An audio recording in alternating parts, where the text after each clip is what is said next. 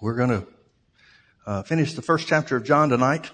And if you've been with us for some of the previous messages, that may seem like an impossible task. But I promise you we'll do it. Jesus is identified in John's gospel differently than he is in any of the other three gospels, Matthew, Mark, or Luke. John's whole theme is Jesus, the Son of God. John writes the gospel in narrative form, much more so than any of the other writers, and his is the least scholarly of the four gospels. Now, when I say that, what I mean by that is it's just like you're sitting down across the table and he's telling you a story. That's not the case with the other three gospel accounts.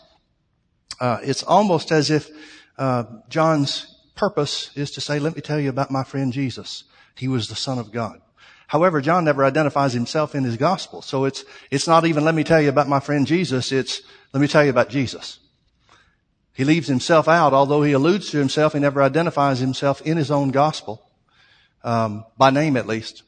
And so he's saying, let me tell you about Jesus. He was the Son of God. The other three gospel accounts are a little bit different in that they point out different aspects of Jesus as far as him being the servant of God or the perfect man or the king of the Jews.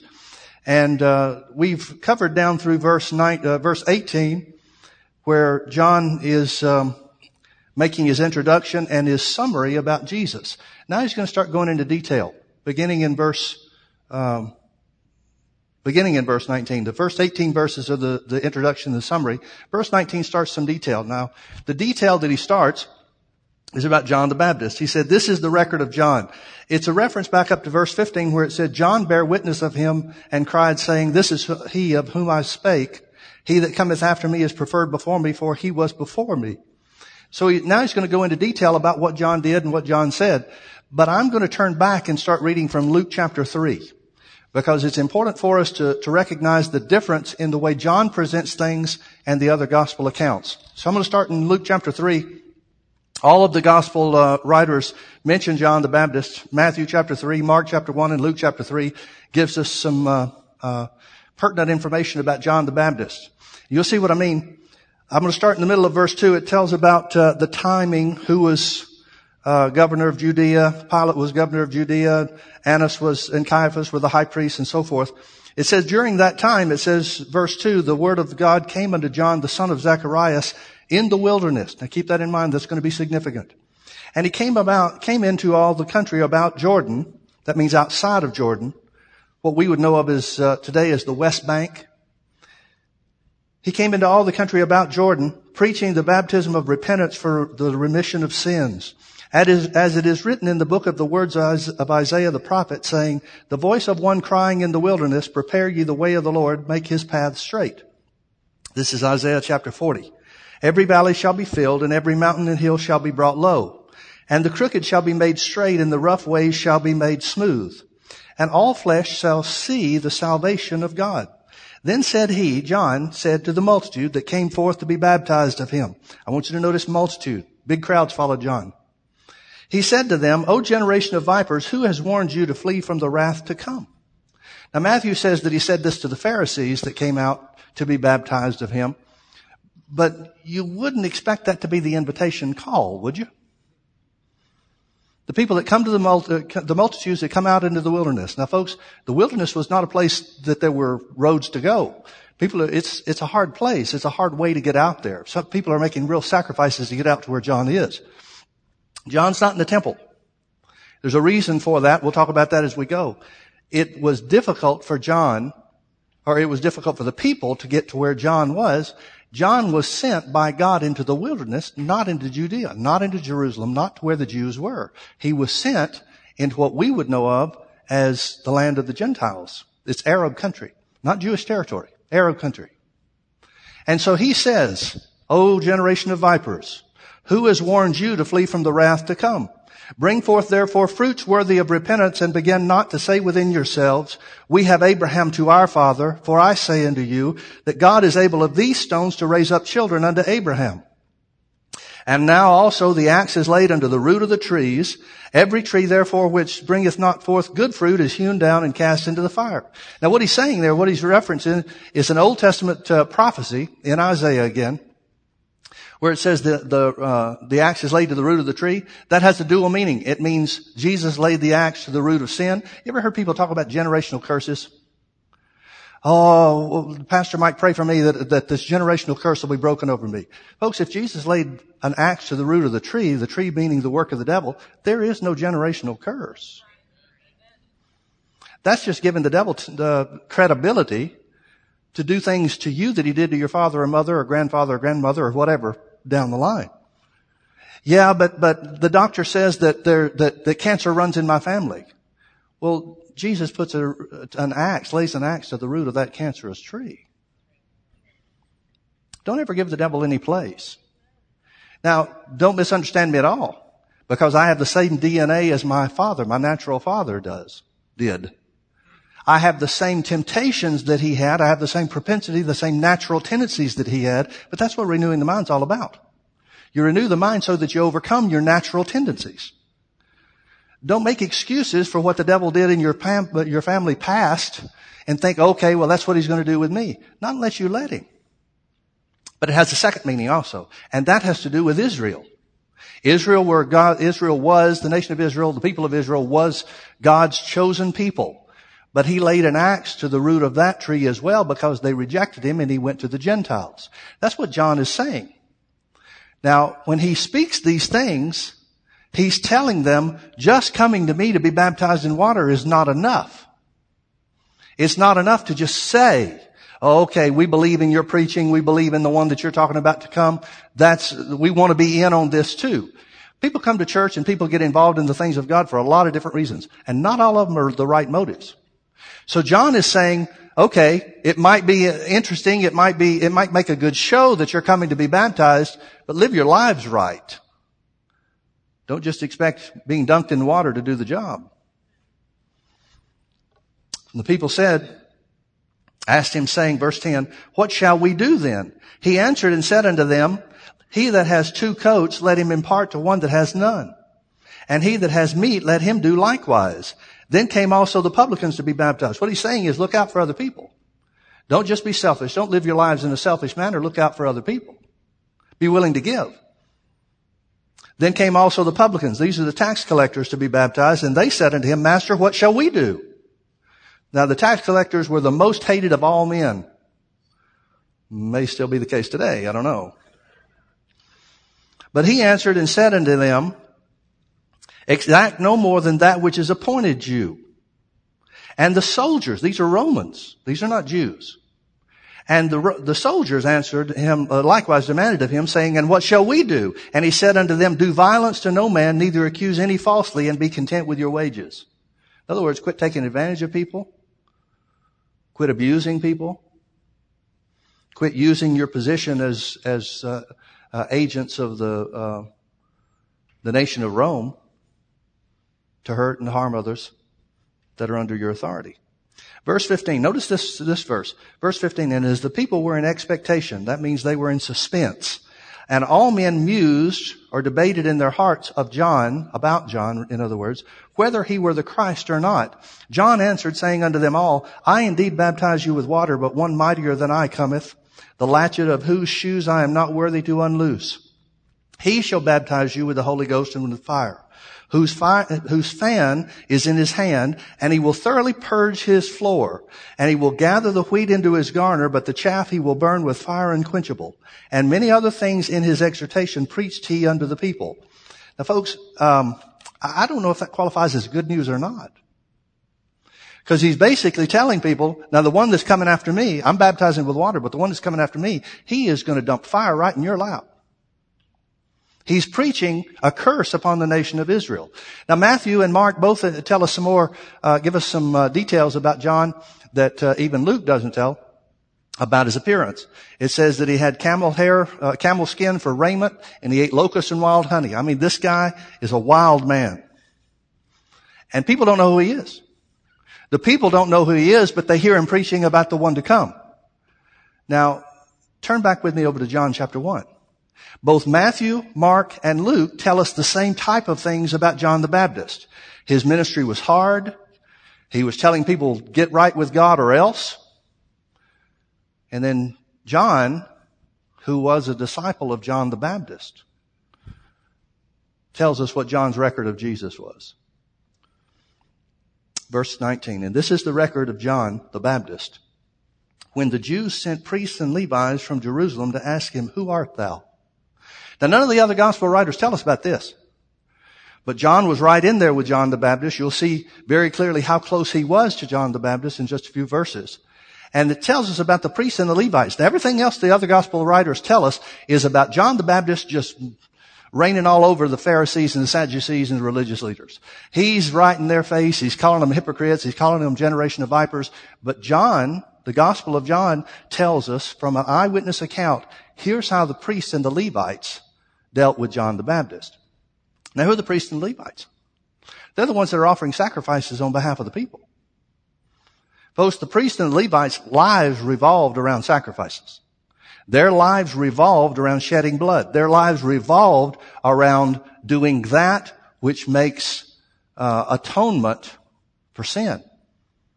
Everything about the priests and the Levites, every day of their life, every action of their day is centered around a sacrifice because you're not worthy to stand before God, the righteous judge of the earth. Right? John tells us about these guys. He said, and this is the record of John, when the Jews sent priests and Levites from Jerusalem to ask him, who art thou? Now, read this in the way that it's intended. I read it casually. Who art thou? Don't read it as, John, who are you? Read it as, who are you? Because that's the priests and the Levites' mission. They're sent from the religious leaders from Jerusalem on a mission to question John, who are you? Now, who is he? Well, we saw that John tells us that he was sent from God. Everybody believed that he was somebody special because they're even questioning, is he the Christ? Is he the Messiah? Folks, you got to be somebody doing something significant for people to even wonder that about you. And it tells us that the multitudes are going out from all the cities round about to get to where he is in the wilderness. I mean, people are having to pack lunches, several days worth of lunch, depending on where they're coming from. This is not an easy thing. They're not taking the train or the bus over to where he's ministering. They've got to go with great effort out to where he is. And he's having such an impact on so many people that multitudes, I don't know how big a multitude is, but it's a lot, especially when it's plural. There are tons and tons of people that are out there, and you can see they come from every walk of life. Even the Roman soldiers are coming to John saying, what should we do? He's striking a chord. He's saying, judgment is coming through the one that's after me. Now, John, the author of the gospel, Apostle John, he's just told us that Jesus is full of grace and truth. John the Baptist, not so much. He's about get right. Make things right. And so now the priests and the Levites, seeing the crowds, and remember that's what they got envious about Jesus. That's why they finally decided we need to kill this guy because if we don't, everybody's going to believe on him. They've got the same high priest, same people in charge. This has to be their same attitude as well, you would imagine, or expect. And so they send word through the priests and Levites to John the Baptist saying, who are you? The whole purpose is to try to intimidate John through the religious system set up in Jerusalem. I mean, after all, the high priest is the one that speaks to God on behalf of the people. He's supposed to be the one that speaks to the people on behalf of God. Now all of a sudden this prophet comes from nowhere, out in the wilderness, out in the sticks. He's not even trying to get to the cities. He stays out there and has bigger crowds than they'll ever imagine. Who are you? Is their question. Notice in verse 20 it says, and he confessed and denied not. That's a very interesting way to convey a truth here, isn't it? And he confessed and denied not. It shows the fact that they were intending to intimidate him. They went out to question him, to question his credentials, to question everything about what he's doing. Who are you? John wasn't intimidated. And he confessed and denied not. That phrase denied not means he didn't allow himself to be intimidated. But he said, he confessed, I am not the Christ. People are wondering, it's gotten back to Jerusalem, so he just cuts it off right off the bat. He says, I'm not the Christ. And then they asked him, verse 21, what then? Are you Elijah? And he said, I am not. Now, why Elijah? There's a lot of information about Elijah.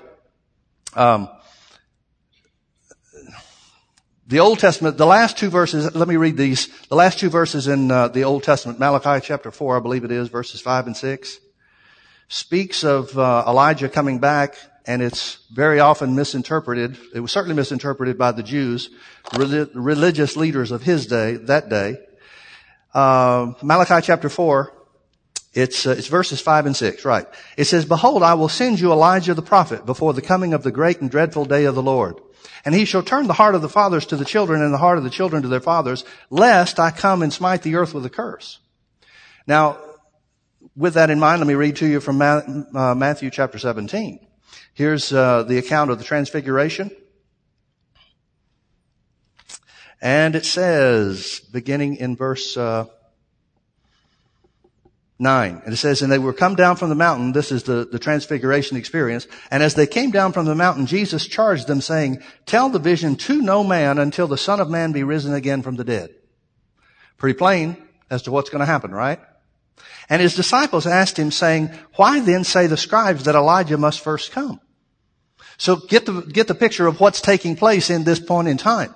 The scribes, the Pharisees, the religious leaders are saying, those that have first-hand knowledge and responsibility where the Old Testament prophecies are concerned. They say, according to Malachi chapter 4, verses 5 and 6, that Elijah has to come first. Now Jesus is saying, don't tell anybody about the transfiguration, what you just saw, what you just witnessed, until I'm risen again from the dead. They're saying, wait a minute, we've been told that Elijah has to come first. So if this is about you being raised from the dead, where's Elijah? And then Jesus explains further and says, in verse 11, he says, "Elijah truly shall first come and restore all things." Now, when is Jesus talking about? Malachi chapter 4, verses 5 and 6 is not talking about Elijah coming before Jesus comes to the earth. It's talking about before Jesus comes back in great power and glory. In other words, when he comes back in what's known in church circles as the second advent, when he comes back to exact judgment on the earth. This is one scripture that gives us at least an intimation that one of the two witnesses might be Elijah.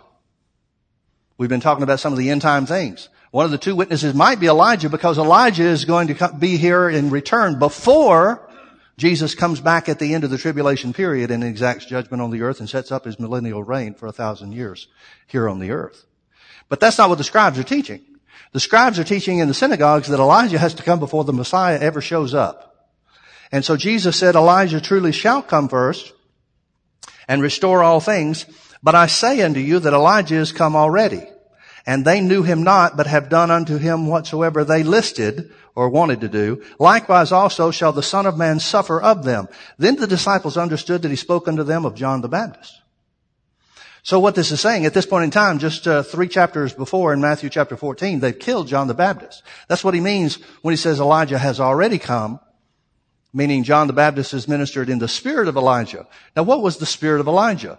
The spirit of Elijah was very similar, or actually Elijah's ministry was very similar to John the Baptist, in that both the kings hated the guy. Ahab was king when Elijah was here on the earth prophesying on behalf of Israel. Herod is the king in John the Baptist's day. And John the Baptist is telling everybody that he's done the wrong thing and taking his brother's wife. And Herod, that's the whole reason why he gets killed. Because the wife wants to shut John the Baptist up. She likes being the queen. So you remember the story about how the daughter danced before Herod and did this lewd sexual type thing. And he said, "Oh, wow, you are so pretty and so sexy and all this other kind of stuff. What do you want?" And her mother had already arranged for her to ask for the head of John the Baptist. So he kills him. Well, that's what Jesus is talking about as the forerunner. Elijah was the forerunner of the Messiah in one sense, just as John the Baptist was the forerunner. You remember Jesus said of John the Baptist, he said, "There has not been a greater prophet than John the Baptist on the earth." Now that's a very strange comment in one context, or in one sense, because John the Baptist didn't do any miracles. Elijah did tons of miracles. Moses did tons of miracles. How could John the Baptist be a greater prophet than any of the other guys, where we have many more accounts of miracles and signs and wonders and things like that? John the Baptist was the greatest of the Old Testament prophets because he was the last one, the forerunner of Jesus. He was the one that got to say, "There he is." And that's what made him the greatest. It hasn't been from the beginning about signs and wonders. It's about pointing to Jesus. So that's what made John the Baptist the greatest of the prophets. Jesus concluded and finished that saying by saying John the Baptist was the greatest of the prophets. There's never been a greater prophet than John the Baptist, yet the person that is least in the kingdom of God is greater than him. So not only is it great to be able to point to Jesus and say, there he is, it's greater to say, he's in me. So back to John chapter 1. They asked him, are you Elijah? And he said, I am not. Now he's ministering in the spirit of Elijah, but he's saying, I'm not him. And then they answered, art thou that prophet? Now this is a reference to what Moses said in Deuteronomy chapter 18. Let me read this to you real quick. Deuteronomy chapter 18 is when Moses says something about it, and then chapter 18 verse 15, Moses makes a statement and then he refers back to something that God has already said. Deuteronomy chapter 18 verse 15. The Lord thy God will raise up unto thee a prophet from the midst of thee, of thy brethren, like unto me. Just like me, in other words. Now that's the prophet that they're asking John the Baptist about. Are you this prophet that Moses spoke of? And he said, unto him shall you hearken. Verse 18 it says, verse 17, and the Lord said unto me, here's Moses saying what God said to him, they have well spoken that which they have spoken. I will raise them up a prophet from among their brethren like unto thee, and will put my words in his mouth, and he shall speak unto them all that I shall command him. And it shall come to pass that whosoever will not hearken unto my words which he shall speak in my name, I will require it of him. Now what's it saying? The Old Testament prophecy was that there would be another prophet just like Moses. Now what was significant about Moses? Moses was the lawgiver. He was the one that delivered the word of God that was written in stone. Jesus is the word made flesh. God said, I will put my words in his mouth and everybody will listen to him. In other words, you'll be required to hear the word that he speaks. Whether you accept it or not, it's up to you. But if not, then a payment will be required of you. Judgment will be required of you if we refuse. That's why salvation is all about Jesus and not about anything else. So that's their question. Are you Elijah? Who are you, John? Who gave you the right to do all these things? What makes you such hot stuff? He said, well, I'm not the Christ. Well, what about Elijah? Are you him? No. What about that prophet that Moses spoke of? Are you him? No. Then they conclude and say, then they said unto him, verse 22, who art thou, that we may give an answer to them that sent us? What sayest thou of thyself? Who do you claim to be? And he said, I am the voice of one crying in the wilderness. Make straight the way of the Lord, as it said the prophet Isaiah. Now, folks, I want you to notice first and foremost the contrast between John and Jesus. John said he's the voice. The Apostle John says Jesus was the Word made flesh. What is a voice in comparison to the Word? Well, you can stifle the voice, but you can't do away with the Word. A voice is the expression of the Word of God. And that's what he's saying. He doesn't even say, I am the voice. Now, what could John have said? Think about who this guy is. What could John the Baptist have answered about himself? He could have said, well, I'm the guy that was prophesied in Isaiah 40. Not too many people can say they've been prophesied about in the Bible. John the Baptist could. He didn't answer that way. He didn't say, I'm the one that had a miracle birth. Because you remember the story, Matthew tells us a story about how his mother was barren, and the angel came in, she got pregnant. His father wouldn't believe what was going on, so the angel shut his mouth for 9 months. You remember that story. There's a supernatural birth. What else could he have said about himself? Well, he could have said what John testified of him, that he was sent of God. But he didn't even say that. There's a lot of things that he could have said about himself, but he answered very simply as to the work that God had given him to do. He said, I'm the voice of one crying in the wilderness. Now there's that wilderness again. Why is it so important for John to be in the wilderness? Keep that in mind. We'll get there. And they which were sent were of the Pharisees. And they asked him and said unto him, why baptizest thou then? In other words, here's our final question.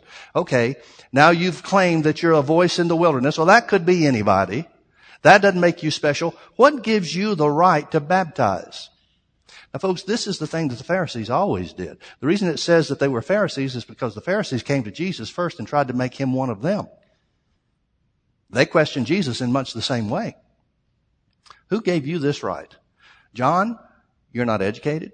You didn't go to the rabbi schools. You're not born of the right tribe. Who are you to be baptizing people and telling them to repent. Why baptizest thou then, if thou be not that Christ, nor Elijah, neither that prophet? And John answered them, saying, now look at their question. Their question is, why are you baptizing? Who gave you the right? Who gave you the authority to baptize? John answers and says, I baptize with water, but there standeth one among you whom you know not. Now folks, that's the whole problem right there. The religious leaders wouldn't know Jesus if he walked down the street with a red hat on. The religious leaders aren't even interested in the things of God. The religious leaders are only interested in who's drawing away our people. That's the only reason they're out there. If John didn't have the multitudes that were coming to him in the wilderness, they wouldn't care. There's lots of other people in the wilderness. They may not be preaching the word, but nobody's following them, so the Jews and the religious leaders aren't interested in them. That's their only concern. They're out there for envy. They're out there because of the impact it could have on them and their position. And John simply answers and says, I baptize with water, but there stands one among you whom you know not. Notice how John keeps deflecting it away from him and back to Jesus. Whom you know not. He it is who's coming after me is preferred or honored before me, whose shoes latchet I am not worthy to unloose. That's the second time the Apostle John gives record of this in the first chapter. He said it in verse 15, 16, somewhere around there. Now he's saying it again. He's going to say it again in just another couple of verses. He keeps saying, there's one coming after me and he's preferred before me. Now, we talked about this before, I think, but the important thing to realize is John the Baptist is the most famous preacher out there. And he's saying there's one coming after me, following me time-wise, but he's preferred before me in great, great measure.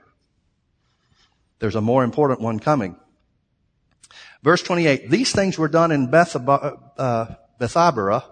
beyond Jordan. Here's that phrase again, beyond Jordan, where John was baptizing. John tells us something that the other gospel accounts don't tell us, and that is where in the wilderness John the Baptist was operating. Now, you know what's significant about this place? This place, Bethabara, well, you can read it. You try to pronounce it. I can't do it. This place is identified in Judges chapter 7, verse 24, as the place where Joshua and the children of Israel crossed over the Jordan River. This is a place that during the time of the Judges, they went back and built a memorial on the other side of the Jordan River. Now, what was significant about that is because they had gotten away from God so much, they were trying to find the old important places and set up monuments, set up important sites, make them holy sites. This place where they crossed over from the wilderness into the promised land was a place that signified or symbolized death. Now, why isn't John the Baptist preaching in Jerusalem in the middle of the temple? Because the religious leaders have rejected him. There aren't people in the temple that are going to be interested in that, but he goes out into the wilderness, which suggests that the Messiah is coming, or at least the good news of the Messiah that's coming after John is not just to the Jews, but it's to everyone, Jews and Gentiles alike. People can come to him from anywhere if he's out in the wilderness. And he's doing it in the place that symbolizes the crossing over into the promised land. Now, you decide for yourself what significance there is to that. Seems to me that it's pretty interesting. The next day, verse 29, the next day, John seeth Jesus coming unto him and said, Behold, the Lamb of God, which taketh away the sin of the world. Now, I want you to notice when Jesus is seen by John the Baptist, his comment is, Behold the Lamb which takes away the sin of the world. John the Baptist does not tell us that he says, Behold, the one whose fan is in his hand, and he will thoroughly purge his floor, and will gather the wheat into his garner, but the chaff will burn with fire unquenchable. That's not John's message when he sees Jesus. He says, Behold the Lamb which takes away the sin of the world. Now let me ask you a question. The Jews, the priests and the Levites, have been sent by the Jewish leaders to find out, is John the Messiah? Even though they wouldn't ask him straight out. John denied that he was. He said, I'm not. They asked him, are you the prophet? They asked him, are you Elijah? What are they looking for? These priests and Levites whose lives revolve around sacrifice and shedding blood. What are they asking for? They're asking him about kings and they're asking him about prophets. But they're not asking him about sacrifices. Why? Because all the Jews are interested in doing is increasing their own position through exacting revenge on the Romans. That's the condition of the the leaders of the people of God when Jesus comes to the earth. John identifies him very simply as the Lamb of God, which takes away the sin of the world. Now think about the symbolism of the Lamb. First time we see the Lamb is when God provided a lamb as a sacrifice for Adam and Eve. Next, we see a lamb in Genesis chapter 22, I think it is, where Abraham takes Isaac up into the mountain to offer him as a sacrifice. Abraham answers Isaac when he says, what are we going to do what are we going to kill up here? Abraham says, God will provide himself a sacrifice. That was a lamb. Then we see that the lamb, the Passover lamb, was used to provide escape for each household of the children of Israel when the plagues were in Egypt. Next, on the Day of Atonement, we see that a lamb was used as a sacrifice for the nation of Israel. But the priests and Levites aren't interested in lambs. Folks, the lamb is the most significant animal. It's the most significant type. It's the most significant example of anything in all of God's law. But they're not interested in that. They want to know who's who. You can see the condition of Israel.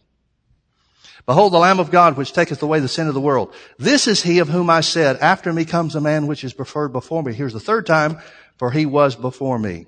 That means in position or honor. Verse 31. Now he just said in verse 26, he said about the Pharisees, there's one among you that's going to baptize with fire that you don't know. Now he's going to say, and I didn't know him. Think about what that means.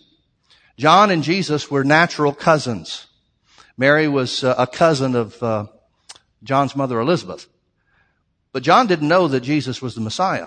I'm sure there were stories that were told, family stories or things like that between Mary and Elizabeth about the virgin birth and different things like that. I don't know. What did she share? Who did she share with? That would be pretty sacred information. You wouldn't want to tell the wrong person about that, you know? Not too many people would believe you, as it is such an unusual occurrence. I'm not sure unusual occurrence really describes what I'm trying to say, but you know what I mean. So maybe he's heard something, but he's not convinced. He doesn't know that Jesus is the Christ. But notice it says, and I knew him not, but that he should be made manifest to Israel. Therefore I am come baptizing with water. I want you to see John, the Apostle John, the author of the gospel, tells us that John the Baptist identifies the reason that he baptized.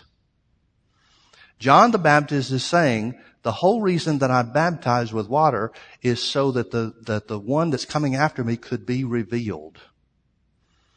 He'll explain further.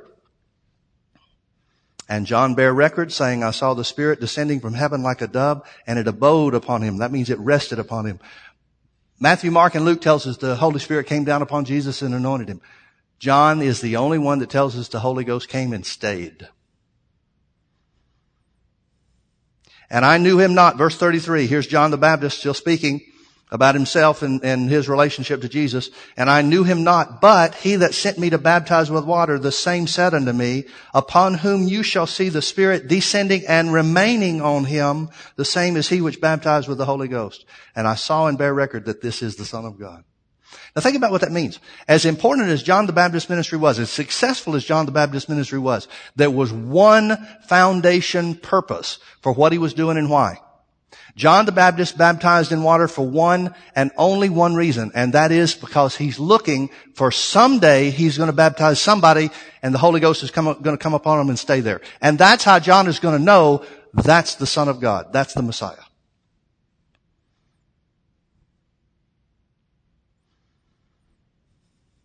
Fascinating, isn't it?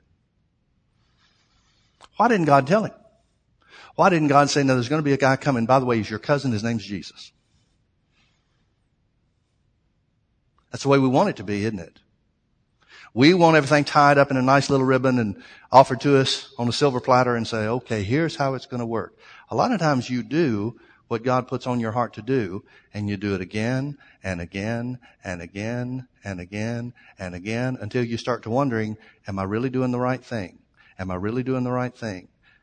For the purpose of God's plan and will to come to pass.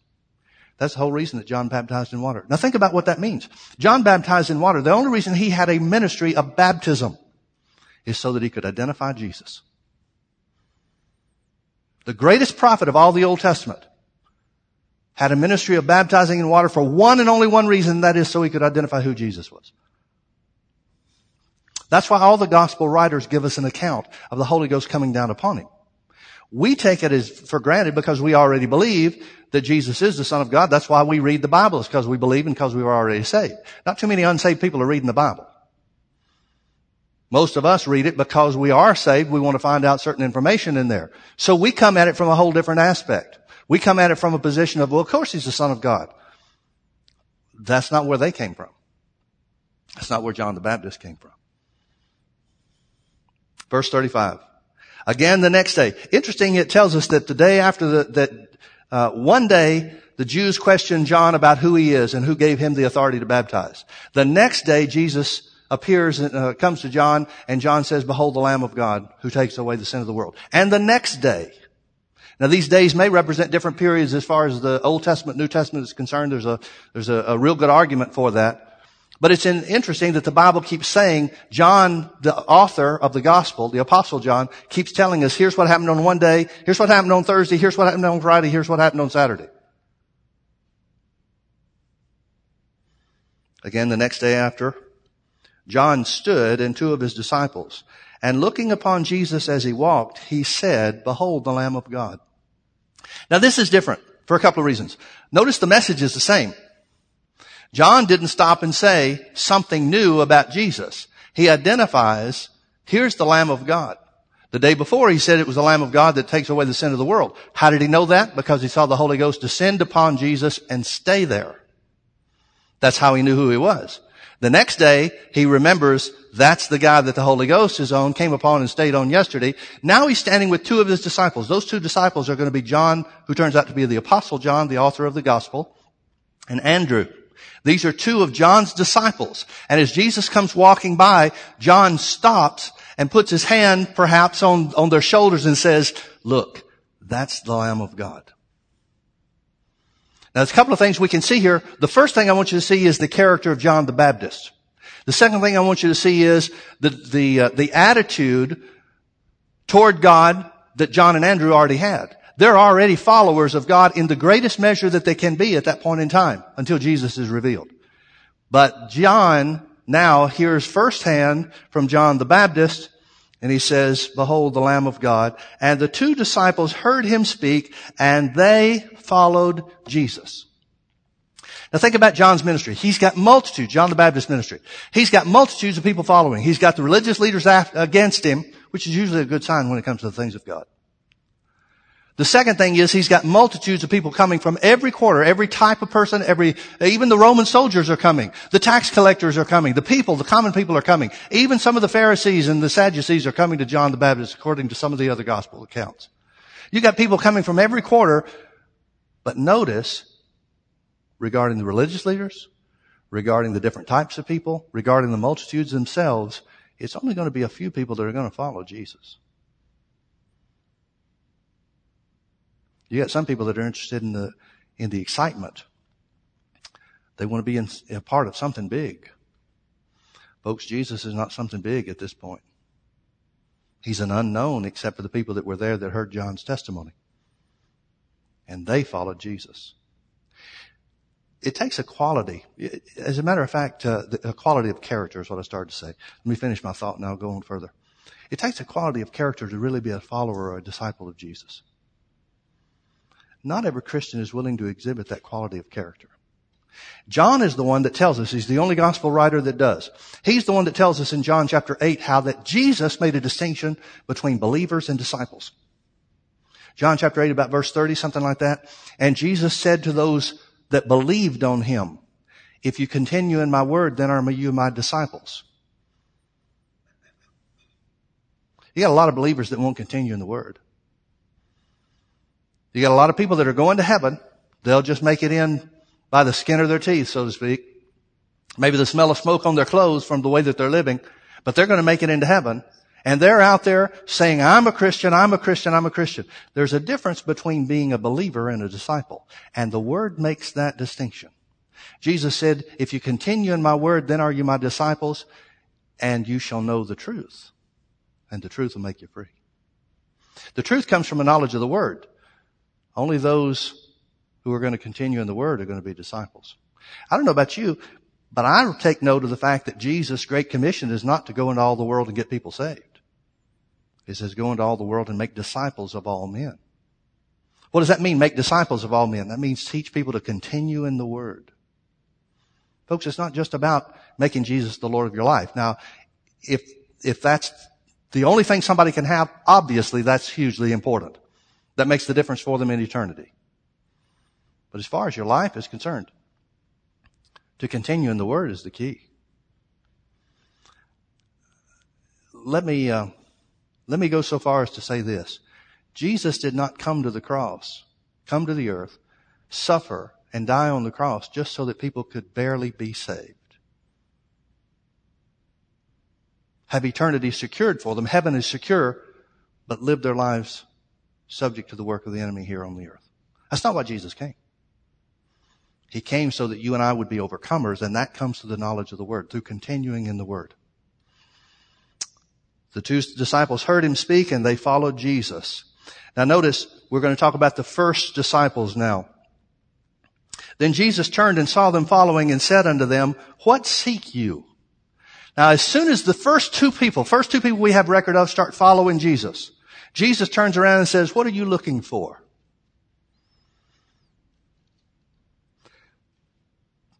He doesn't turn around and say, you're my first. Man, I'm so glad. It's been such a lonely walk so far. No, he asks them, he questions them as to their motive and their purpose. What are you looking for? What are you looking for? Folks, there's a real fine line between making things too easy and making people make a commitment. I know there's a certain group of people, ministers, that are really concerned about some of the TV ministry that takes place today. Because it's portrayed, and I'm not judging anybody's motive. I do some of this on some of the closings on our TV program as well. Confess Jesus as your Lord. Believe in your heart that God raised him from the dead and confess Jesus as your Lord and make him your Savior today. That's an easy thing to do. But it's so hard in just a few seconds that you've got somebody in a TV audience to identify, is this a commitment that they're really making from their heart? It's so hard to do. And some people are criticizing, you're making salvation too easy. You're not even asking for repentance from sin. And they got a point. I understand their point. I'm getting some criticism about this myself with some of the latest closings that we've done as far as giving invitations to people to get saved. But how are you supposed to identify if somebody is really committing their lives to the Lord, or if they've just heard about hell and they're trying to escape? Which, by the way, is not a bad reason to get saved. But again, Jesus didn't come just so you could escape hell. Jesus came so that he could change your life. Again, we're talking about the difference in believers and disciples. My utmost goal is to make disciples of all men. But if I can't make somebody a disciple, I want to make them at least a believer. But Jesus' first question to the first two disciples that followed him, what are you looking for? I may not be what you're after. What are you seeking? And notice their answer. Their answer is phenomenal. They said unto him, Rabbi, which is to say, being interpreted, Master, where dwellest thou? He's asking, what are you looking for? And they said, where do you live? Now, this dwelling is the same word abode. It's the same word talking about the Holy Ghost came and descended on Jesus and stayed or remained. What they're asking for is a place of fellowship with him. They're not just saying, hey, we want to see your house. You know, if you're really the Son of God, you're going to have a nice house. I mean, prosperity is going to be working for you. That's not what this is about. Now, interestingly enough, you wouldn't have to ask any of the religious leaders where they live. Everybody knows where their houses are. They're nice places. But the question is, where do you live? The import of their statement is, we want to be with you. The question is, what are you looking for? The answer is, we want to be with you. So what happens? Jesus says, come and see. He doesn't answer. He says, come and see. If you really want to know what it's like to be with me, come and see. And they came and saw where he dwelt and abode with him that day, for it was about the 10th hour. That means 4:00 in the afternoon. They don't know this guy from anybody. All they know is what John the Baptist has told them about Jesus. Here's the Lamb of God that takes away the sin of the world. They follow Jesus. Jesus says, what are you looking for? They said, we want to know what it's like to be with you. Jesus said, come see. So they stayed with him from that point. One of the two which heard John speak and followed him was Andrew, Simon Peter's brother. He first found his own brother Simon. Now this is an interesting phrase because it says Andrew found his brother first. That's what this phrase means. He first found his brother Simon Peter. That means that John later found his brother James and did the same thing. But the implication is Andrew acted first toward his brother before I, John, acted and told my brother James about it. He said he first found his own brother Simon and said unto him, we have found the Messiah, which is being interpreted the Christ. And he brought him to Jesus. And when Jesus beheld him, he said, thou art Simon, the son of Jonah. The word Jonah is Greek for John. You're the son of John. Now we don't know anything about Peter's father, but he identifies that he knows who he is already. Thou art Simon, the son of John. Thou shalt be called Cephas, which is by interpretation a stone. Now this is Greek. Cephas is Greek, really meaning stone instead of rock, big rock, but it's talking about stability. Now Andrew we know from the gospel accounts, Andrew is a real practical guy.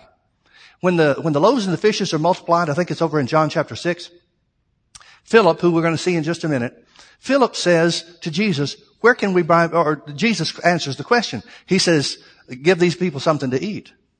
Philip's first thought is, where could we buy enough food for everybody? It would take 2 years worth of wages. 200 penny worth, I think is what King James says. It's literally 2 years worth of wages. It would take 2 years worth of wages to buy enough food for these people. He's not saying we don't have the money. We don't know if they had the money or not. So what he's saying is, there's not a bakery big enough to have enough food. The question is where? Not where would we get the money? Where would we get the bread? Because it's so much bread. It's so much money's worth of bread. Andrew is the one that speaks up when Jesus said, what do you have? Andrew says, we've got little boy, one lad that's got 5 loaves and 2 fishes. Andrew seems to be the clear thinker. He seems to be the solid, stable guy. Peter is just the opposite. His brother is just the opposite. He's hot-headed. He's impulsive. He's rash. He's unstable. And the first thing that Jesus speaks to him is about stability. He said, your name is Simon. Now the word Simon, the name Simon means hearing. You're a hearer, but we're going to make you stable by making you a doer. You know what I found? You know what unstable people are like. They're always back and forth. They keep saying over and over and over again. In my experience with people, they say, I don't like to be this way. I know I'm impulsive. I know I make too quick of decisions and they get me in trouble. They disdain their instability. I wonder if that's Peter's case. I wonder if Jesus is speaking to something that's a secret of Peter's heart. Peter, we're going to make you a stable guy. The day following, here's the next day. John's all about next days. The day following, Jesus would go forth into Galilee and found Philip and said unto him, follow me. Now folks, I want you to understand, the first thing it tells us is that John and Andrew were Jesus' first 2 disciples. Now some people have a hard time reconciling this with some other gospel accounts. How many of you know that some of the other gospel accounts talk about Jesus walking by the Sea of Galilee and seeing Peter, James, and John in the boat and say, come follow me? Well, how do you reconcile these things? This is a different account. This is a different story about following Jesus. Well, let me explain it to you this way. If you've heard me tell the story about how I got saved just before I was 7 years old, you may also have heard me tell the story about when God called me to Bible school and really put it on my heart, a call to the ministry. Well, those are not conflicting stories. One tells about when I came into relationship with Jesus, and the other tells about when I came into a ministry office or a ministry call. The other gospel accounts where Jesus saw them fishing by the seaside and said, follow me, that's their call to the ministry. This is where John and Andrew and Peter and Philip and Nathaniel are going to become followers of Jesus. Now, nobody could be saved or converted during Jesus' day. The best thing that they could do is make a commitment that Jesus is the Christ, He is the Messiah, and so they are committed to Him and whatever He says, and we want to stay with you. That's the closest thing to a salvation or a conversion experience they could have. But that's why there's a discrepancy. John's talking about spiritual relationships. The other gospel accounts are telling about ministry call. John never says a word about being called to the ministry. Now, at this point in time, he's in his 90s, probably. He's the oldest, most famous preacher on the face of the earth. He's writing this about 95 AD. Long after the other apostles, every one of the other apostles are dead. Everybody knows who the guy is. That's probably why he can get away with not identifying himself by name. Everybody knows he's the disciple Jesus loved. He's the one that saw an eyewitness testimony. At the time that's written, there's nobody else alive on the face of the earth that saw Jesus the way that he describes. Everybody knows who's writing this. But he never says a word about being called to the ministry. Now, he's got to know that the other gospel accounts, which have already been written, identify some of that, and so people may have heard the stories. But he talks about his spiritual relationship with Jesus. So it says, now Philip, verse 43, the day following Jesus would go forth into Galilee and found Philip and said unto him, follow me. Now Philip was of Bethsaida, the city of Andrew and Peter. Philip found Nathanael and said unto him, we have found him of whom Moses in the law and the prophets did write, Jesus of Nazareth, the son of Joseph. And Nathanael said unto him, can there any good thing come out of Nazareth? And Philip said unto him, come and see. Now, what's the reason that John is telling us about this? It's showing us different ways that people became followers of Jesus. Andrew and John became followers of Jesus because of what John the Baptist said. They were disciples of John the Baptist, and John the Baptist said, that's the Lamb of God. So they left John the Baptist and started following Jesus. Jesus questioned them, what are you looking for? What are you seeking after? He said, we want to know what it's like to be with you. They know what it's like to be with John the Baptist. I'm not sure that locust and wild honey thing really got their attention. What is it like being with you, Jesus? Jesus said, come see. And from that point on, they pretty much stuck with it. Now that does not mean they didn't fulfill their responsibilities to their father in the fishing business and that kind of stuff. They did. They went back and forth, but they were followers of Jesus. They were always on hand. But the time came when Jesus called them into ministry full time, leave your fishing business, leave the other things that are going on in your life and follow me. And that's what they did. That was their call to the ministry. Here, Philip is a whole different category. It says Jesus went out to get him. He didn't have a brother to come tell him. Andrew went and told Peter. Peter came to see. You know Andrew's told him about John the Baptist. Peter may have even been to some John the Baptist ministry events. He may have gone out into the wilderness from time to time himself. So he takes his brother's testimony, accepts his brother's testimony, and he goes to see Jesus, and Jesus speaks to what I believe is the secret of his heart. We're going to make you a solid and stable guy. That's the impact following me is going to have on you, Philip, or Peter. The next one it tells us about is Philip. Philip is found by Jesus. He didn't have anybody to talk to. He didn't have anybody going after him. Jesus went out after him. People get saved in a variety of ways. What was his position with John the Baptist? Philip is the most materialistic of any of the disciples, with the exception of Judas. Philip is the one that's always asking the questions. He's the one that Jesus asked about feeding multiplying the loaves and the fishes. He says, give these people something to eat. Philip is always the one saying, wait a minute, where are we going to buy enough food for all these people? Philip is the one that says in John chapter 14, Jesus, show us the Father and it will suffice us. He's always so in his head that he has a hard time grasping spiritual things. But he's faithful. He's loyal. He's the guy Jesus goes to find. He sees him. He says, follow me. Philip does the same thing Andrew does, except he goes to somebody that's not his brother. He goes to his friend. He goes to his friend Nathanael and says, we found the Messiah. Something about what Philip saw while he was with Jesus convinced him. He goes to Nathanael and says, we found him. We found the Messiah. He's from Nazareth. Nathanael asks a question that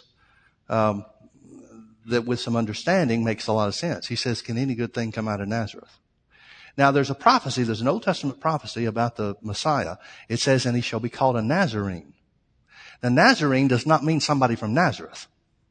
There were a lot of people that felt the same way that Nathanael did, that because Jesus was from Nazareth, he was disqualified because they all know that the prophecy was the Messiah would be born in Bethlehem. So everybody assumes if you're born in Bethlehem, you're going to grow up in Bethlehem. If Jesus grew up in Nazareth, that disqualifies him according to the Old Testament prophecies. Because Nazarenes were considered in the Old Testament. You remember the story of Samson? Samson was a Nazarene. He wasn't from Nazareth. He was a Nazarene, meaning a separated one. A razor never touched his head. That was the source of his strength, is his long hair. He lived like John the Baptist did, out in the wild, eating locusts and wild honey and stuff like that. That's exactly what was happening with John the Baptist. John the Baptist was considered a Nazarene.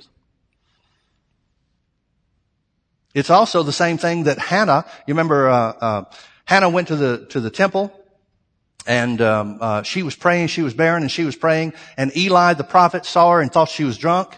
He reprimanded her, and she said, "No, I'm praying because I'm barren." And he said, "Well, okay, whatever you're praying for, God will give it to you."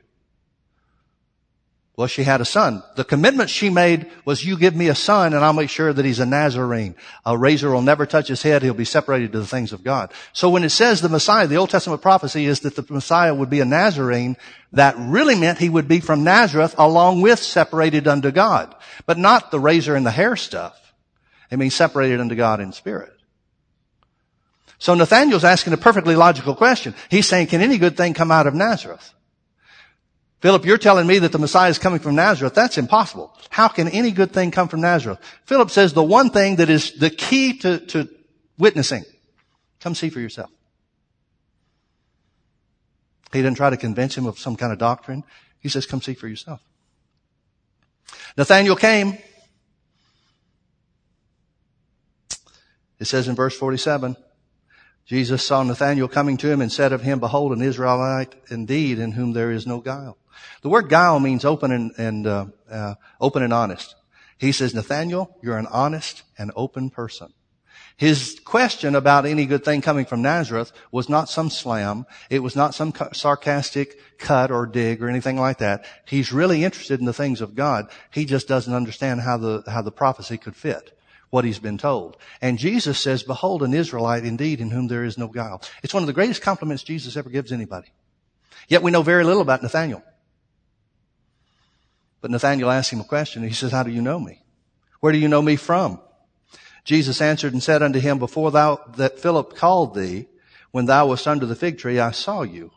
Nathanael answered and said unto him, "Rabbi, thou art the Son of God. Thou art the King of Israel." Well, I wish you could convince people that quick today. So many times people will say, "Well, if I just saw a miracle and then something will happen and they'll hear about one," they'll say, "Yeah, but that could have been coincidence."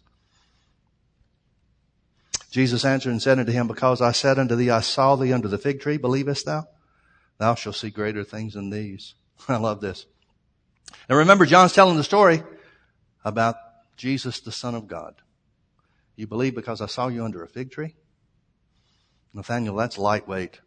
You'll see a lot greater things than these. And he said unto him, "Verily, verily, I say unto you, hereafter you shall see heaven opened, and the angels of God ascending and descending upon the Son of Man." Can you tell how John's telling the story? Like I said, it's almost like he's saying, let me tell you about my friend Jesus. He was the Son of God. But he leaves himself out of it. I wonder where he got that from. That's exactly the way John the Baptist was. John the Baptist didn't draw any attention to himself. When he was questioned about who he was, he answered honestly, but he didn't embellish himself at all. He didn't exaggerate his importance. It amazes me how much preachers talk about themselves. Now, I'll tell you about me if it helps to illustrate a story or something like that, but illustrate a point in the Bible. But what does it matter about me or anybody else that's preaching? We're supposed to be preaching about Jesus. That's exactly what John does. I wonder if he learned it from John the Baptist. Because it's exactly the way John the Baptist was. So instead of saying, let me tell you about my friend Jesus, he was the Son of God, he just simply says, and his whole gospel is, let me tell you about Jesus. He was the Son of God. You're going to love the Gospel of John, I promise you. It's just starting to get good. And it'll get gooder and gooder as we go. Let's pray. Father, thank you so much for your word. Thank you that our relationship with you can be just this simple, just this direct, just this intimate. We can come see for ourselves. We can know you for who you are. We can learn from the path of others. Thank you, Lord Jesus, that you did take away the sin of the world. And because of that, we can stand before heaven and earth and hell and declare ourselves to be the righteousness of God in Christ Jesus. Make us a voice, whether it be in the wilderness or in the city, whether it be among Jews or Gentiles, whether it be among families or strangers. Make us a voice that says the same thing that the disciples said. Come see. We found him. Come see. Oh, Lord Jesus, that the world would come and see. That's why we ask you for the rain, Father, even as you instruct us to. You said, ask of the rain. Ask of you for the rain in the time of the latter rain. You said, Lord, that you'd make bright clouds a display of your power and a manifestation of your presence, and give us showers of rain, outpourings of the Holy Ghost. Outpourings of power, outpourings of salvation, outpourings of baptism in the Holy Ghost, outpourings of revelation, outpourings of utterance.